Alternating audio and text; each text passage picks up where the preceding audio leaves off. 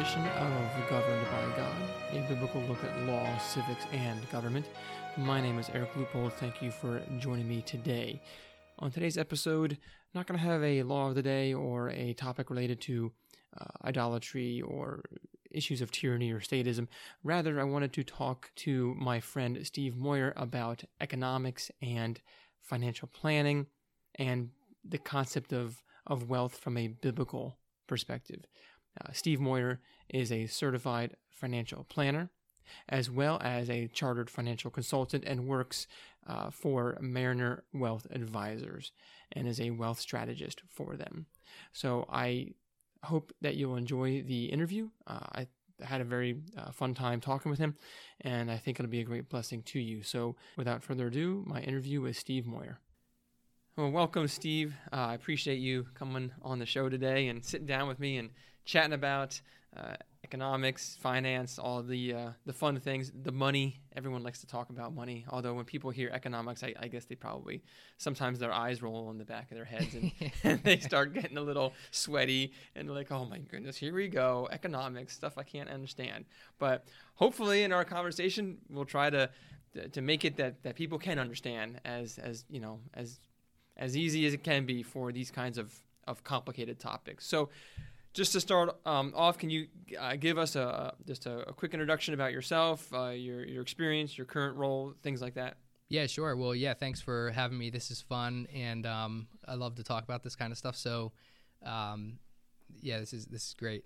I work as a wealth strategist for a company, and Mariner Wealth Advisors, and so I work with advisors as they provide wealth management advice to their clients. And my background, I've been in finance. I would call it personal finance and financial planning for, 12, 13 years, something like that. And most of those years were as a financial advisor where I was meeting directly with clients. Still involved in that role, but more working with advisors as they serve their clients. So we get into things like cash flow, so money management, cash flow planning, as well as a lot of income tax planning, estate planning. I do a lot with executive compensation in that area.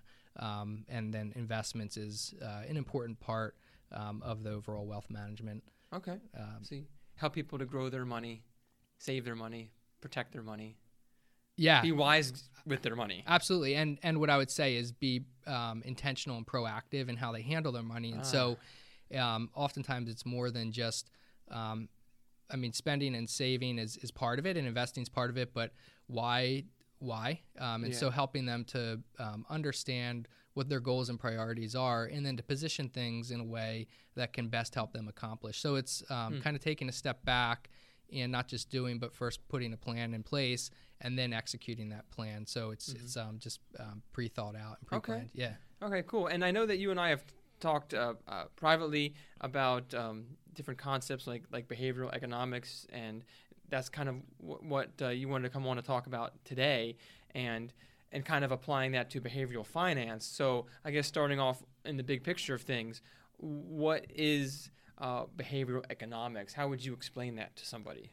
Yeah, well, I think one of the best ways, I'm just going to read the definition from Wikipedia. Sure. And this is how, I think just the most distinct way to describe it. Behavioral economics studies the effects of psychological, cognitive, emotional, cultural, and social factors on the decisions of individuals and institutions, and how those decisions vary from those implied by classical economic theory. So that's the definition by Wikipedia. In the personal finance space, and it's similar in behavioral economics too, is really trying to get at the root of what drives somebody. Why does somebody make the decisions that they make? And then from a Christian perspective, I think it's important for me to understand, for all of us to understand maybe what our natural response is and why, and how that can cause us to make certain decisions that we do, and then understanding how that aligns with proper biblical stewardship. Yeah. But it's the study of people's behaviors, or the psychological impact on decisions that people make. You mentioned a lot of factors there: cognitive, how people think; psychological, I guess, emotion; cultural, I guess, some of the assumptions that different cultures have. And that definition kind of contrasts it from classical economic models or theories. So what are some of the big differences, I guess, between the traditional or the typical models that people think about when they hear economics versus what you just described? So I think that part of behavioral economics, I think, comes from the position that for some reason our economic models aren't accurate per se. And so rather than going back and revisiting why the model isn't as accurate as possible, behavioral economics tries to explain away why there's differences. In other words, why are people not acting like they're supposed to act according to the model that we have in place?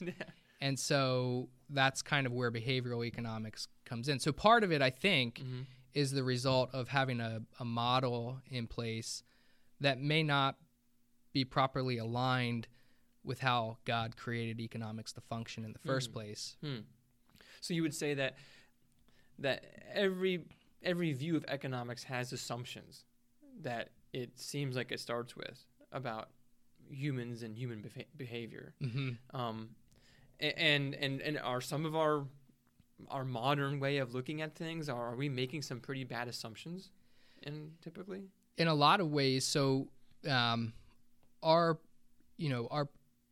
economic model is a mix of a lot of different theories that have kind of been developed over time. But the main one driving a lot of it is Keynesian, if I said that right?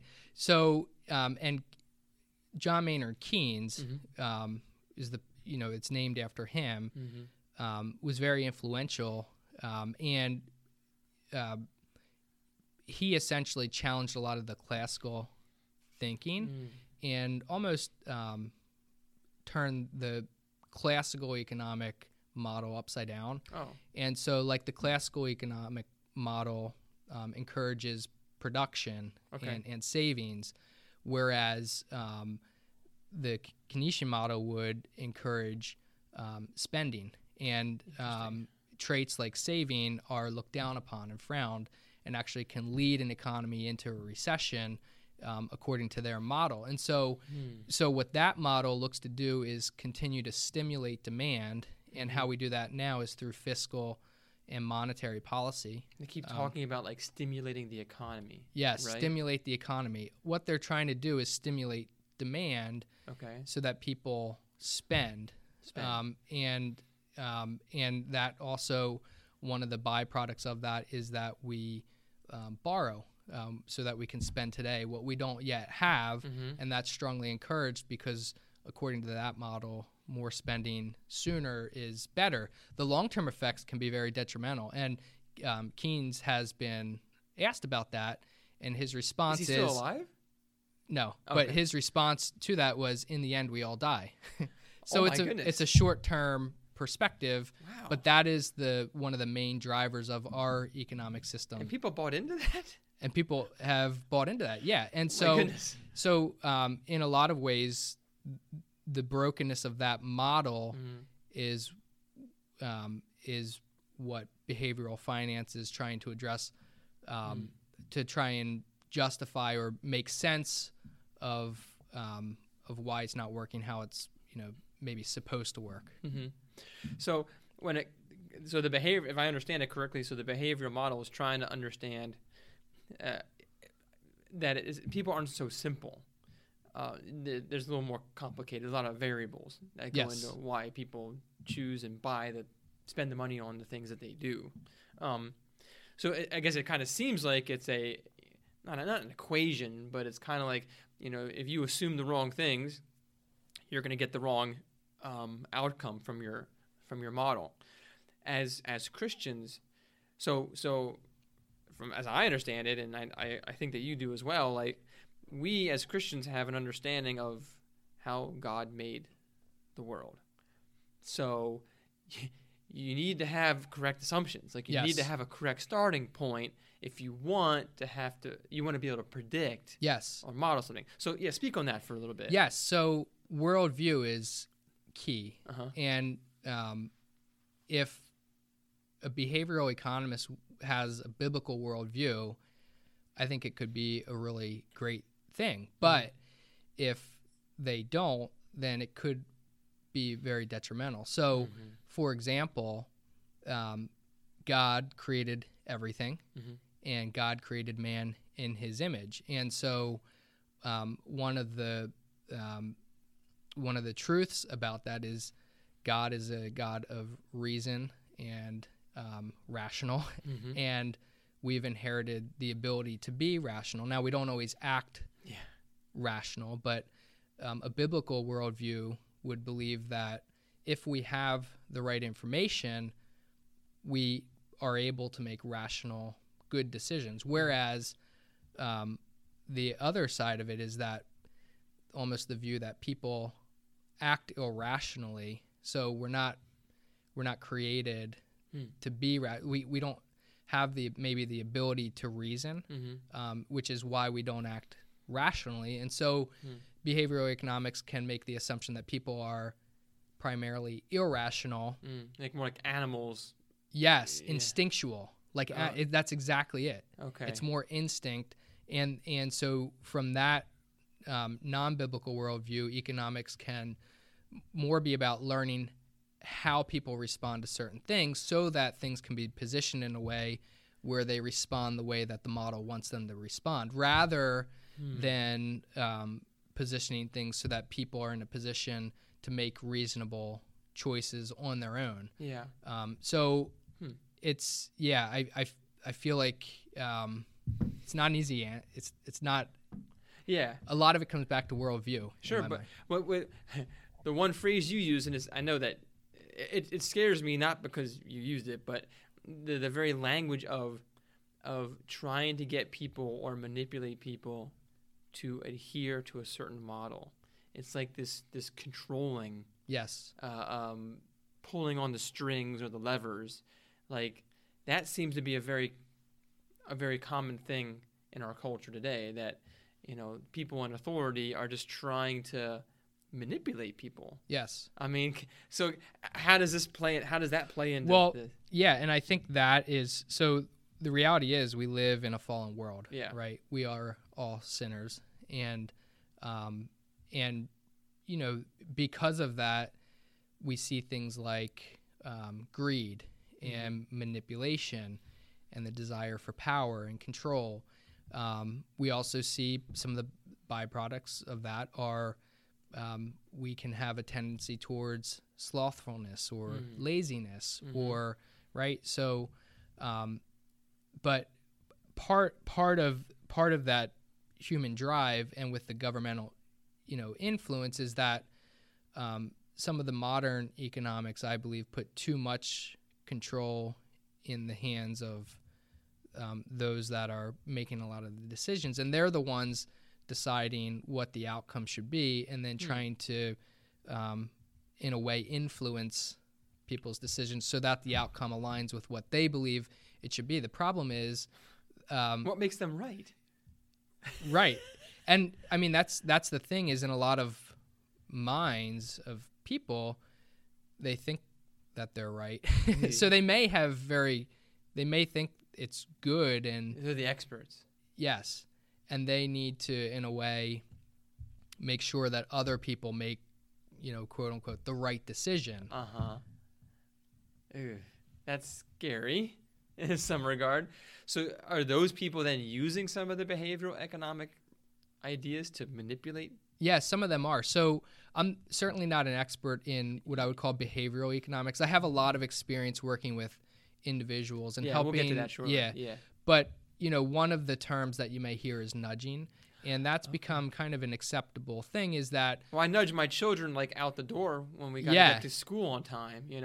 Yeah, give them a nice little nudge to move them in the right direction. So you see things like that though, like in the grocery store. So if we want people to eat healthier, rather than put the healthy food at the back of the store, either put it at the front or put it at the checkout line at eye level, rather than, at the back of the store down at foot level, you put what you want them to purchase because you think it's best for them to purchase that product, where they're more likely to see it and then to respond to that and make that purchase. So that's just a simple example. I mean, it's one of the reasons why you see candy at the eye level of children at the checkout line. That's purely innocent. That's purely random. No one would think to do that.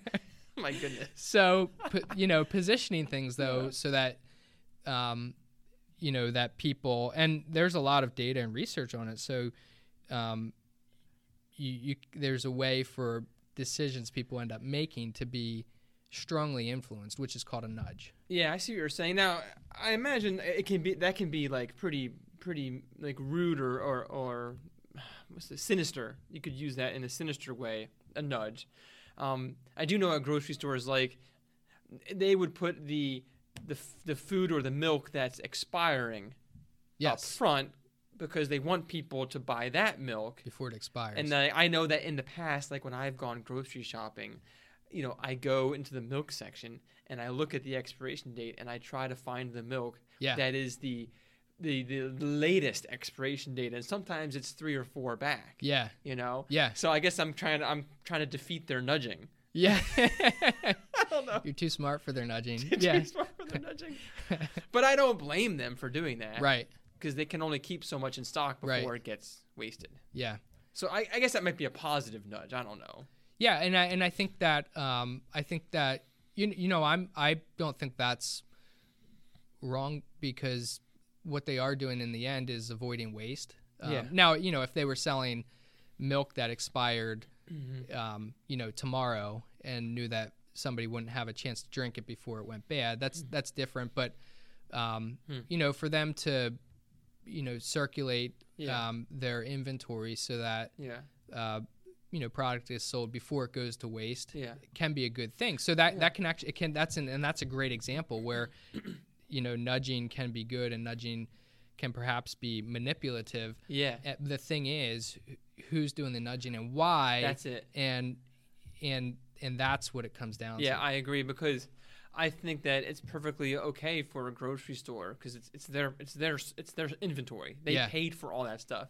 They're allowed to organize it how they see fit to optimize, whatever, their profits, or to make it efficient, right? Yeah. Just like we do in our household. Like, I do have to nudge my children to eat for leftover night, because, we have leftovers. Yeah. And sometimes the kids don't want to eat it. And I'm like, it's going to go bad. We need to eat it. We plan that we have a leftover night once per week, and I'm going to have to nudge you. Yeah. You're going to eat this. Yeah. Because I don't want to waste it. Right. Right. So, but that's okay for me to do that as a father in the household, as parents. We can nudge our children. Yeah. And the grocery store can nudge its customers. But if the government's doing it outside of its authority, that's where it becomes a problem. Yeah, and I think from a biblical perspective, minimizing waste is part of being a good steward. So, so I think that when it's done properly, it can actually be a good thing. Yeah, yeah. Did you want to speak a little bit on like the role of government in this whole behavioral economic thing there? Yeah. Before we get to the individual finance piece. Yes. So this is how government responds. Again, it comes back to a worldview. Mm-hmm. So, in the beginning, God created, right? And it's interesting how He created too. And we're not gonna. I don't want to get too sidetracked, but his first 3 acts were about organizing. Sure. Right. So, the earth was formless and void, and God created light, and then He separated light from darkness. So He organized into light and to dark. And then He created an expanse, which He called the heavens, to separate the water from the water. So the water above from the water below. So He organized that. And then He created earth. So He separated land, dry land, from the masses of water. So His first 3 steps were organizing things, and then He started to fill them. So once it was organized, He filled with plants and with the heavens, with the stars and the sun and the moon, and He created animals and humans. And then after He created and organized, filled, He also gave responsibility. So he gave humans dominion over his creation. And I think that's really key. So a couple different things from the creation story. God created, and he created man in his image. And because of that, man is also a mini creator. Yeah. Now, God creates from nothing. Yes. And from an earthly perspective, man, in a way, creates from nothing, but we can't create anything physical that doesn't exist. Only God can create something. We create from what God has already created, right? Yes. So we can have ideas for something that doesn't currently exist per se, a product or maybe a service or something like that, and we can create it based on what God has already created first. So we are productive in that we're innovative and creative, but also God gave us the responsibility of caring for his creation. So yes, he created plants and trees and animals to reproduce after, their own kind, but when mankind comes alongside of God's creation, it can produce more. Yeah. And so we can sow, and we can water, and we can fertilize, and we can prune, and we can do things to improve the productivity of God's creation, and that's part of being productive. So we were created to be productive. And so one model, a classical model, would look to support productivity, believing that if people are encouraged and supported in being productive, that they will be more productive, and that productivity will drive greater productivity, and that will drive economic stimulus and growth. The other type of model looks at it a little bit differently. Like you said before. So we aren't, naturally productive, that demand needs to be driven. And if there's no demand, then the economy won't grow. So one of the primary functions or needs is for, and this comes back to the government to create and drive demand. And so demand won't happen on its own based on that view. Demand has to be created. And then once demand is created, people will respond to that. And so that puts the onus on government, not on how man was created. It puts the onus on government to create stimulus. That's interesting. So if I understand it correctly, and so humans are naturally productive, but I agree with the classical model in this regard, that you want to help people be more productive. You want to maximize productivity. I want to remove obstacles that are preventing you from being as productive as you could be, and that if I do that, you will be more productive. And then the idea that I have to make people be productive, and the only way I can make them be productive is by giving them an incentive. Yes. Some kind of demand. Now, I don't disagree that incentives are there in life, but I don't know. I think that makes it very scary, because then the government thinks that they are the key, the key driver of the economy, that they're going to create jobs, that they're going to stimulate the economy, that everything is on their shoulders. And that just gives them way more power. Yeah. But people were productive before the government existed. Yeah, and I do believe so. Government does have a role, I think, because the reality also is that we do live in a fallen world, and there's this thing called sin, and that can, cause things like greed. Can also cause things like laziness, right? And you can steal my productivity. Yes. And so government, I think, should have a role in protecting producers, but if somebody is to choose not to work, then there's a consequence to that, and people will choose not to work because sin can create laziness. That's and true. Feeling entitled to have certain things that other people have without maybe putting the same amount of effort into it. So it gets complicated. Government, I think, does have a role. But it should be a more limited role than what it currently is. And it shouldn't be the primary creator of Yeah. demand or of needing to stimulate an economy. Yeah. And I don't think I do. Yeah, I don't think that it's fair to say that the government has to create demand for things to work because, like, I know in my own life, yeah, I mean, I consider myself pretty busy, but like there were times where I was not very busy or I had a lot of free time, and people don't just sit around and do nothing. Like they actually still do something. I mean, maybe they just watch TV, but in a sense, they still want to do something. Yeah. Or they play video games. But Yeah. video games is you know, I'm not going to spend too much time talking about video games. It's actually it's a false work. Yeah. Video games is a way to do work Yeah. that is not productive.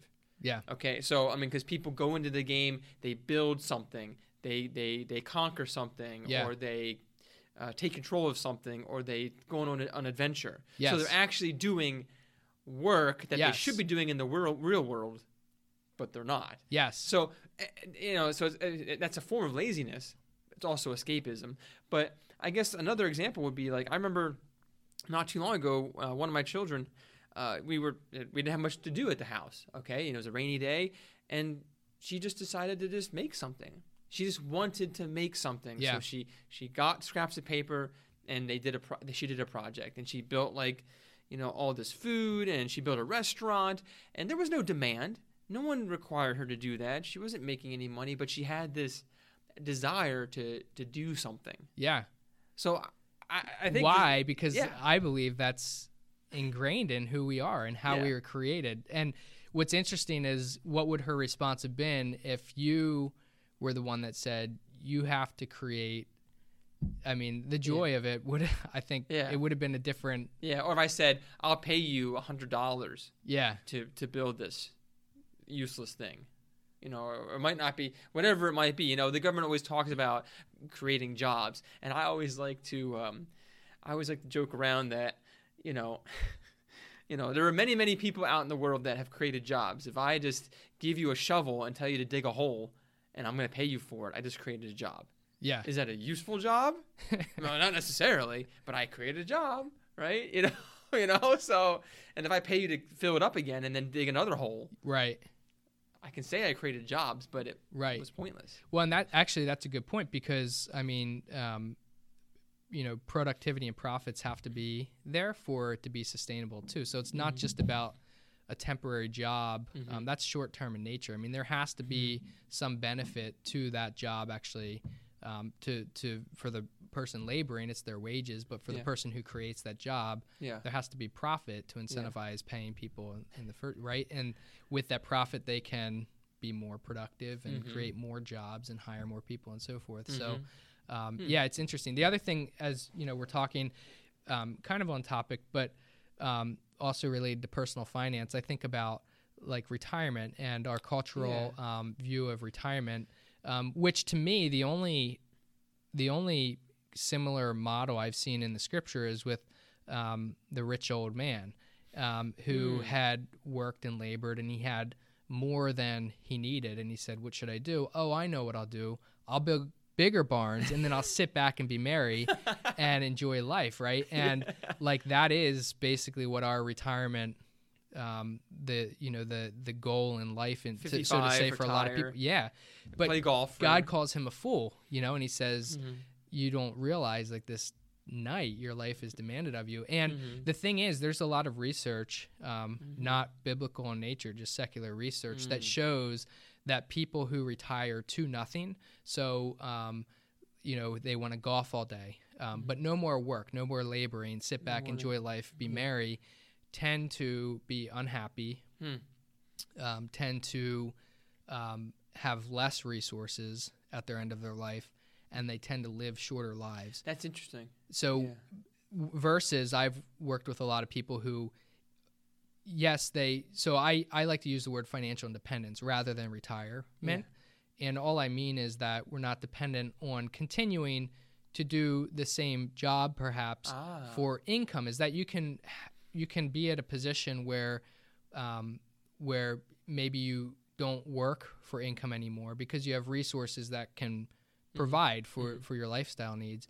But I think being engaged in meaningful work is still very, very important. And so Yeah. it may not be working for money. It may be more volunteer. It may be helping with grandchildren. It may passion. be with charities or more involved in church, but Yeah. having meaningful work, Yeah. that drive doesn't go away. Yeah. Moses never retired. He worked until his very last day. Yeah. And that drive to continue to be productive Mhm. is ingrained in who we are. And the thing is that when we aren't productive, we don't always recognize it, but there's depression and anxiety, and there's a lot of emotional tolls that it takes on us. Like video games is a great example, because part of video games and why they can be addictive is because somebody's actually quenching that desire to be productive, and they're able to be productive in the video game. Yes. But there's also this realization deep within them that they're actually not being productive like they're supposed to be. And so, so there can be this discontentment with that. And so what it all comes back to, I think, is how God created it to be, and trying to make things align as much as, again, we're in a fallen world, so it's not going to align perfectly Sure. here on earth, but as much as we can follow his model, Yeah. the more productive and happier and whatnot, and the more we'll be able to help others.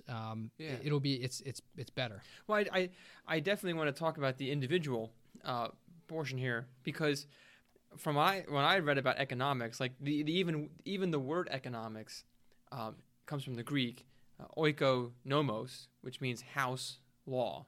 So economics really just means the laws of the house.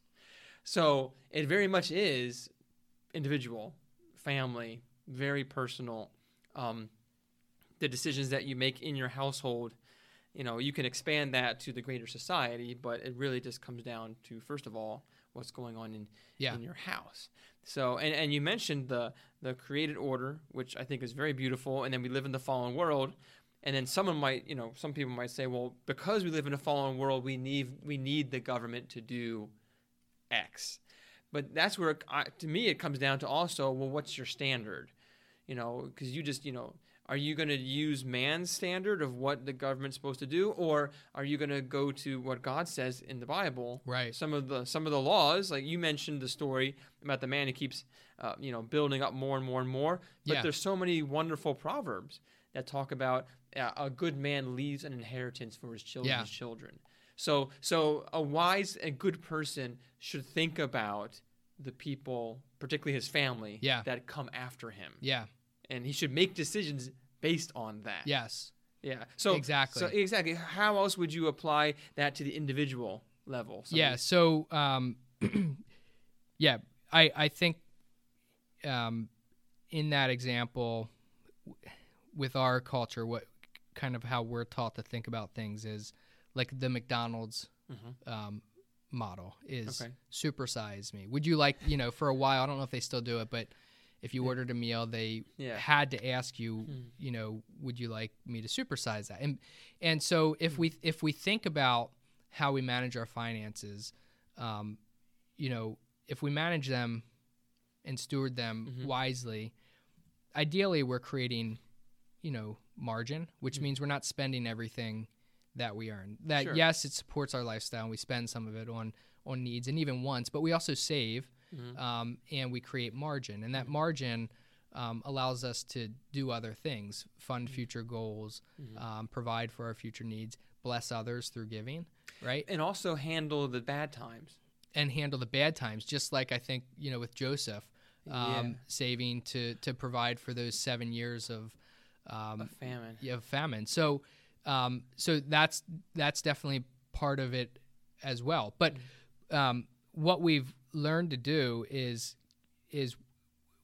we receive God's blessings and our cup fills up, and instead of allowing our cup to overflow to the point where we're saving and we're giving generously to help others, we get a bigger cup, right?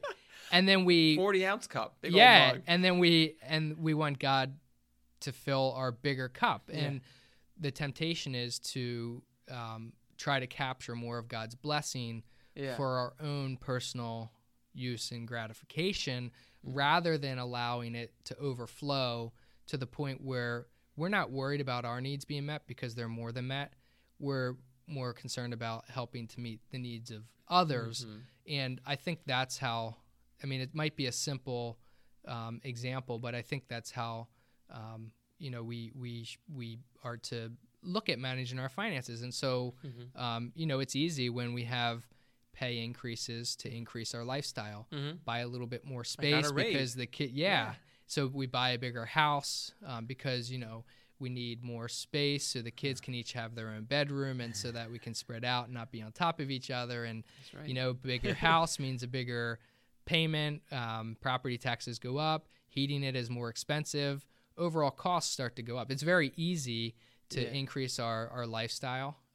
And, if we can have the mindset of like a life, being content within a lifestyle, then when we have the additional raises, whatever it might be, is if we don't adjust the lifestyle, then there's more margin for some of those other things. So when it comes to personal finance, I know it can get complex, but it's really actually quite simple. There's only, 4 things we can do: live, give, owe, or grow. So live is about spending on our current lifestyle. Buying your daily bread. Exactly. And that's a very necessary expense, right?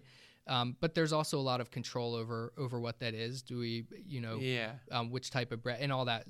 But give, so give to bless others, and giving recalibrates us to God's design, because we acknowledge that it comes from Him, and that we can, so to speak, afford to give it away because we believe that He'll provide more than what we need and it's in all the his future. Stuff anyways. Exactly. Yes. So giving does break the hold that money can have on our hearts, and it recalibrates us to God's design, I believe. So that's really important. That's fair.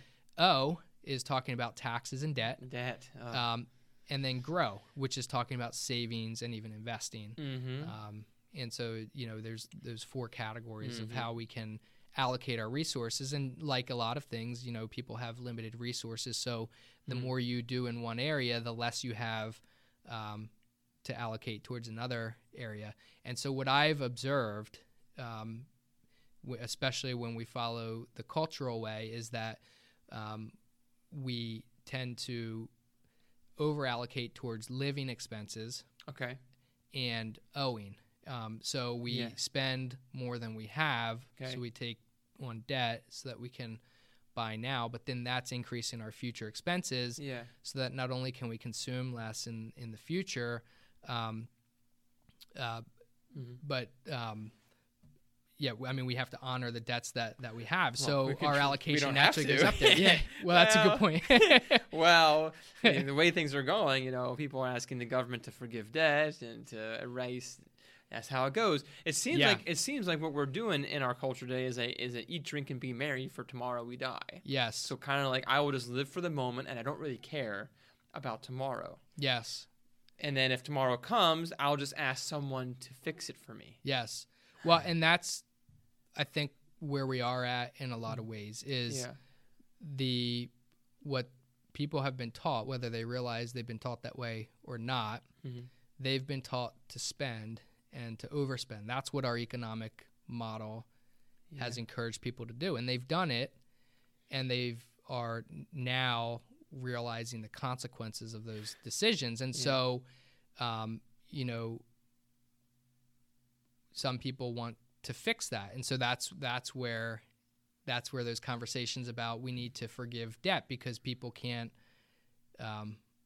they can't afford their lives anymore. But the reality is they overspent, right? Yeah. And now, there's consequences to making those decisions, and people want, in a way, to be bailed out of that. And the other thing that is scary is there's been talk, it hasn't gone through anything like that, but there's been talk of doing things like of redistributing 401ks. So taking from the people who have been diligent in saving and dispersing that to the people who haven't, because it's not fair that somebody could enter retirement without having any savings, while somebody else could enter retirement having $2 million in their 401k. That's so Marxist. And that's the mindset. That's not fair. Oh my goodness. No, that's terrible. And all of this that you're talking about goes against the biblical model. Like, I mean, we see again the Proverbs, the borrower is slave Yes. to the lender. Yes. I mean, that's a terrible thing. I mean, obviously sometimes you have to borrow, but the principle there is that you just understand the relationship Yes. between borrower and the lender. Yeah. And also, you mentioned the spend, or the the retirement idea. I'm gonna get bigger barns and bigger houses and just relax, eat, drink, and be merry. And then there's also, I think, in Ecclesiastes where King Solomon is saying how meaningless it is for this one guy. He just works. Yes. And he never enjoys. And he never stops to think, like, who am I toiling for? Yeah. He's got no relatives. He's got no descendants or whatever. And I think Solomon says he could live 1,000 years and never enjoy the fruit of his labor. Yes. Well, to bring that back to modern times, real life, Steve Jobs, I just read on LinkedIn, somebody had posted some of his last words. And I didn't know if I was reading a memo from Steve Jobs, if I was reading through Ecclesiastes. But it was essentially that I've accomplished all this great things that, should say I have been very successful, and yet I feel empty and broken, and the veil is going to come down on everybody at some point, speaking about his pending death. And so it was those same words, essentially, that were being spoken by Steve Jobs before he passed away. Man. Yeah, I mean, there's, in finance, there's a lot of things, actually, that do align with biblical principles. Sure. And that's part of the reason why people have had success following them, is because they align with God's way, right? Yeah. But Get out of debt. there's also areas where they don't. Yeah. And like one example that comes to mind is somebody who has let's say they have a windfall, maybe it's an inheritance or something like that. They have a sum of money that they receive perhaps unexpectedly. Sure. And they have a choice. Do I pay off my mortgage or do I invest this? Okay. All right. Well, the chances are that they'll probably earn a higher rate of return investing it, at least over the long term, than they would by saving interest on the mortgage, especially in a low interest rate environment like this. Yeah. However, I've met with a lot of people who have paid. I've worked with them to make their final mortgage payment, and you can feel a weight lifted. And there's a return on investment that we can't necessarily quantify or measure, but I believe it's far greater than the return on capital. So maybe if they invest in the markets, they'd have more dollars. But if we would look at their, call it emotional bank, they might have yes. And that's part of where good advice, I think, comes back to the scriptures. And you mentioned it: the borrower is slave to the lender, and people feel that. And there's a great freedom and like a release that people experience when they actually pay off all their debt. I'm not saying that debt can always be avoided, and I'm not saying it's always wrong. Sure. But I am saying that I have worked with people to be completely debt-free, and I know that they experience the freedom of that. And what I wish I could do is quantify the value in that. Well, it's hard. Yeah, or impossible in some regards. Yeah. No, that's fair, man. And I mean, I know we're coming close to the end of our time here. So I just wanted to ask, what are some of the key takeaways or final thoughts that you'd want our Christian listeners to hear regarding what you've been saying today? Yeah. So, I mean, the way I look at it, do we have an ideal economic system? No, not necessarily. But that doesn't mean, me personally, what I think that we can do is try to align our lives and live our lives in accordance with God's way as best as possible as we can. And it is a challenge when you when you live within a society that's set up contrary maybe to his way. It doesn't always support it or encourage that. True. But we can still make decisions that are in line with what the scriptures say. Yeah. And I do believe, that there's fruit of that, and that as our family and friends and neighbors observe something different about our lifestyle and the fruit of how we've managed what we've been given to manage, that can start to create some change in how others desire to manage too. So it is a challenge. I mean, I try to focus on what I can control. I can't control the whole economic structure, or our the models. tax system. I can't control that, right? Yeah. But I can make decisions on Sure. my piece, and so trying to align those decisions as much as possible with what the scriptures say, I think is really vital. I think that's fair because, I mean, we all have a tendency because of our, living in a sinful world, and we're sinners too, is to blame other people for our problems, or to blame the system, or to blame the government. Like, I mean, do I believe that the government takes too much in taxes? Yeah, yes, I do. I believe that many of the taxes are immoral and evil, one of them being the property tax. But, and I can sit there and complain that I get $6,000 or so taken from me every year, that I'll never see, and that I'll always owe that tax. I'll never actually own my land. It's never going to be fully mine. Right. If I stop paying that, I lose my land. Lose it. So I'm basically renting from the government. But I can't really control that. I certainly can try to vote for the people that I think would try to fight against that. Yes. But, I'm not going to sit there and complain like, well, woe is me. I have to pay all these taxes, so I don't have to be faithful to God. Or I have excuses now for not following God's ways. No, not really. I still need to follow God's ways, even in a situation where I think there are some wicked things happening. Yeah. What else can I do? Yeah. Well, and I think, that comes back to, I know they were trying to trap Jesus, but they said, is it right to pay taxes to Caesar? Yeah. And he asked to look at a coin. He said, whose face is on the coin? They said, Caesar's. And he said, well, then give to Caesar what is Caesar's, a.k.a. taxes, pay him his taxes, but give to God what is God's. And what is God's? Our lives belong to God. He created us. So all of us, how we work and how we interact and socialize with other people, all of us, we're to give to God for His glory. So again, we may live in where there are taxes and other things that we don't necessarily agree with, but it is a part of it. And so to honor that, but more importantly, to give everything to God, to the Lord. So I guess the one thing, maybe we can talk about this in a future episode, is that I can see like frustration, and we have to be careful as Christians not to cease doing good. We have to keep doing good, because here's the frustration that I see it. Like, if I follow God's ways, I presumably, things will start to get a little better. Like for me, like I'll get out of debt, hopefully.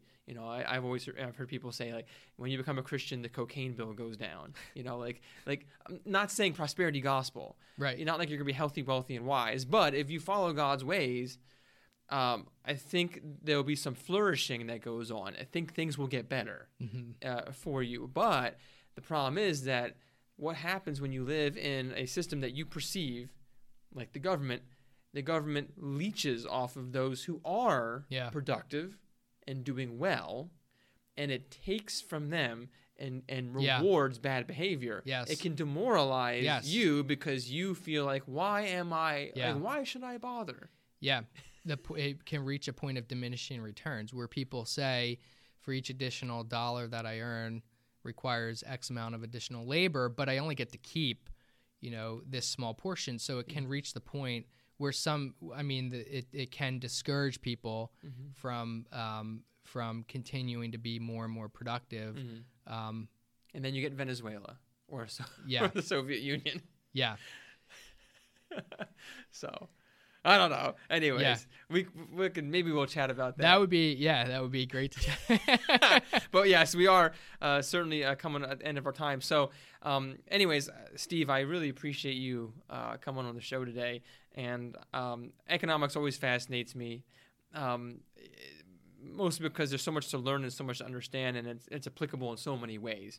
So I definitely hope to have you on again in the near future. So thank you again for coming today, man. Yeah, thanks. Appreciate it. All right, take care. Well, I hope that you found that interview to be useful and a blessing. I certainly enjoyed it and hope to have Steve on in the future to talk about other related topics.